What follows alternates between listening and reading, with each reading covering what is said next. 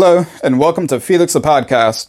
In today's world, we're often taught that 2 plus 2 equals 5, or 2 plus 2 equals 37.2678, or the square root thereof.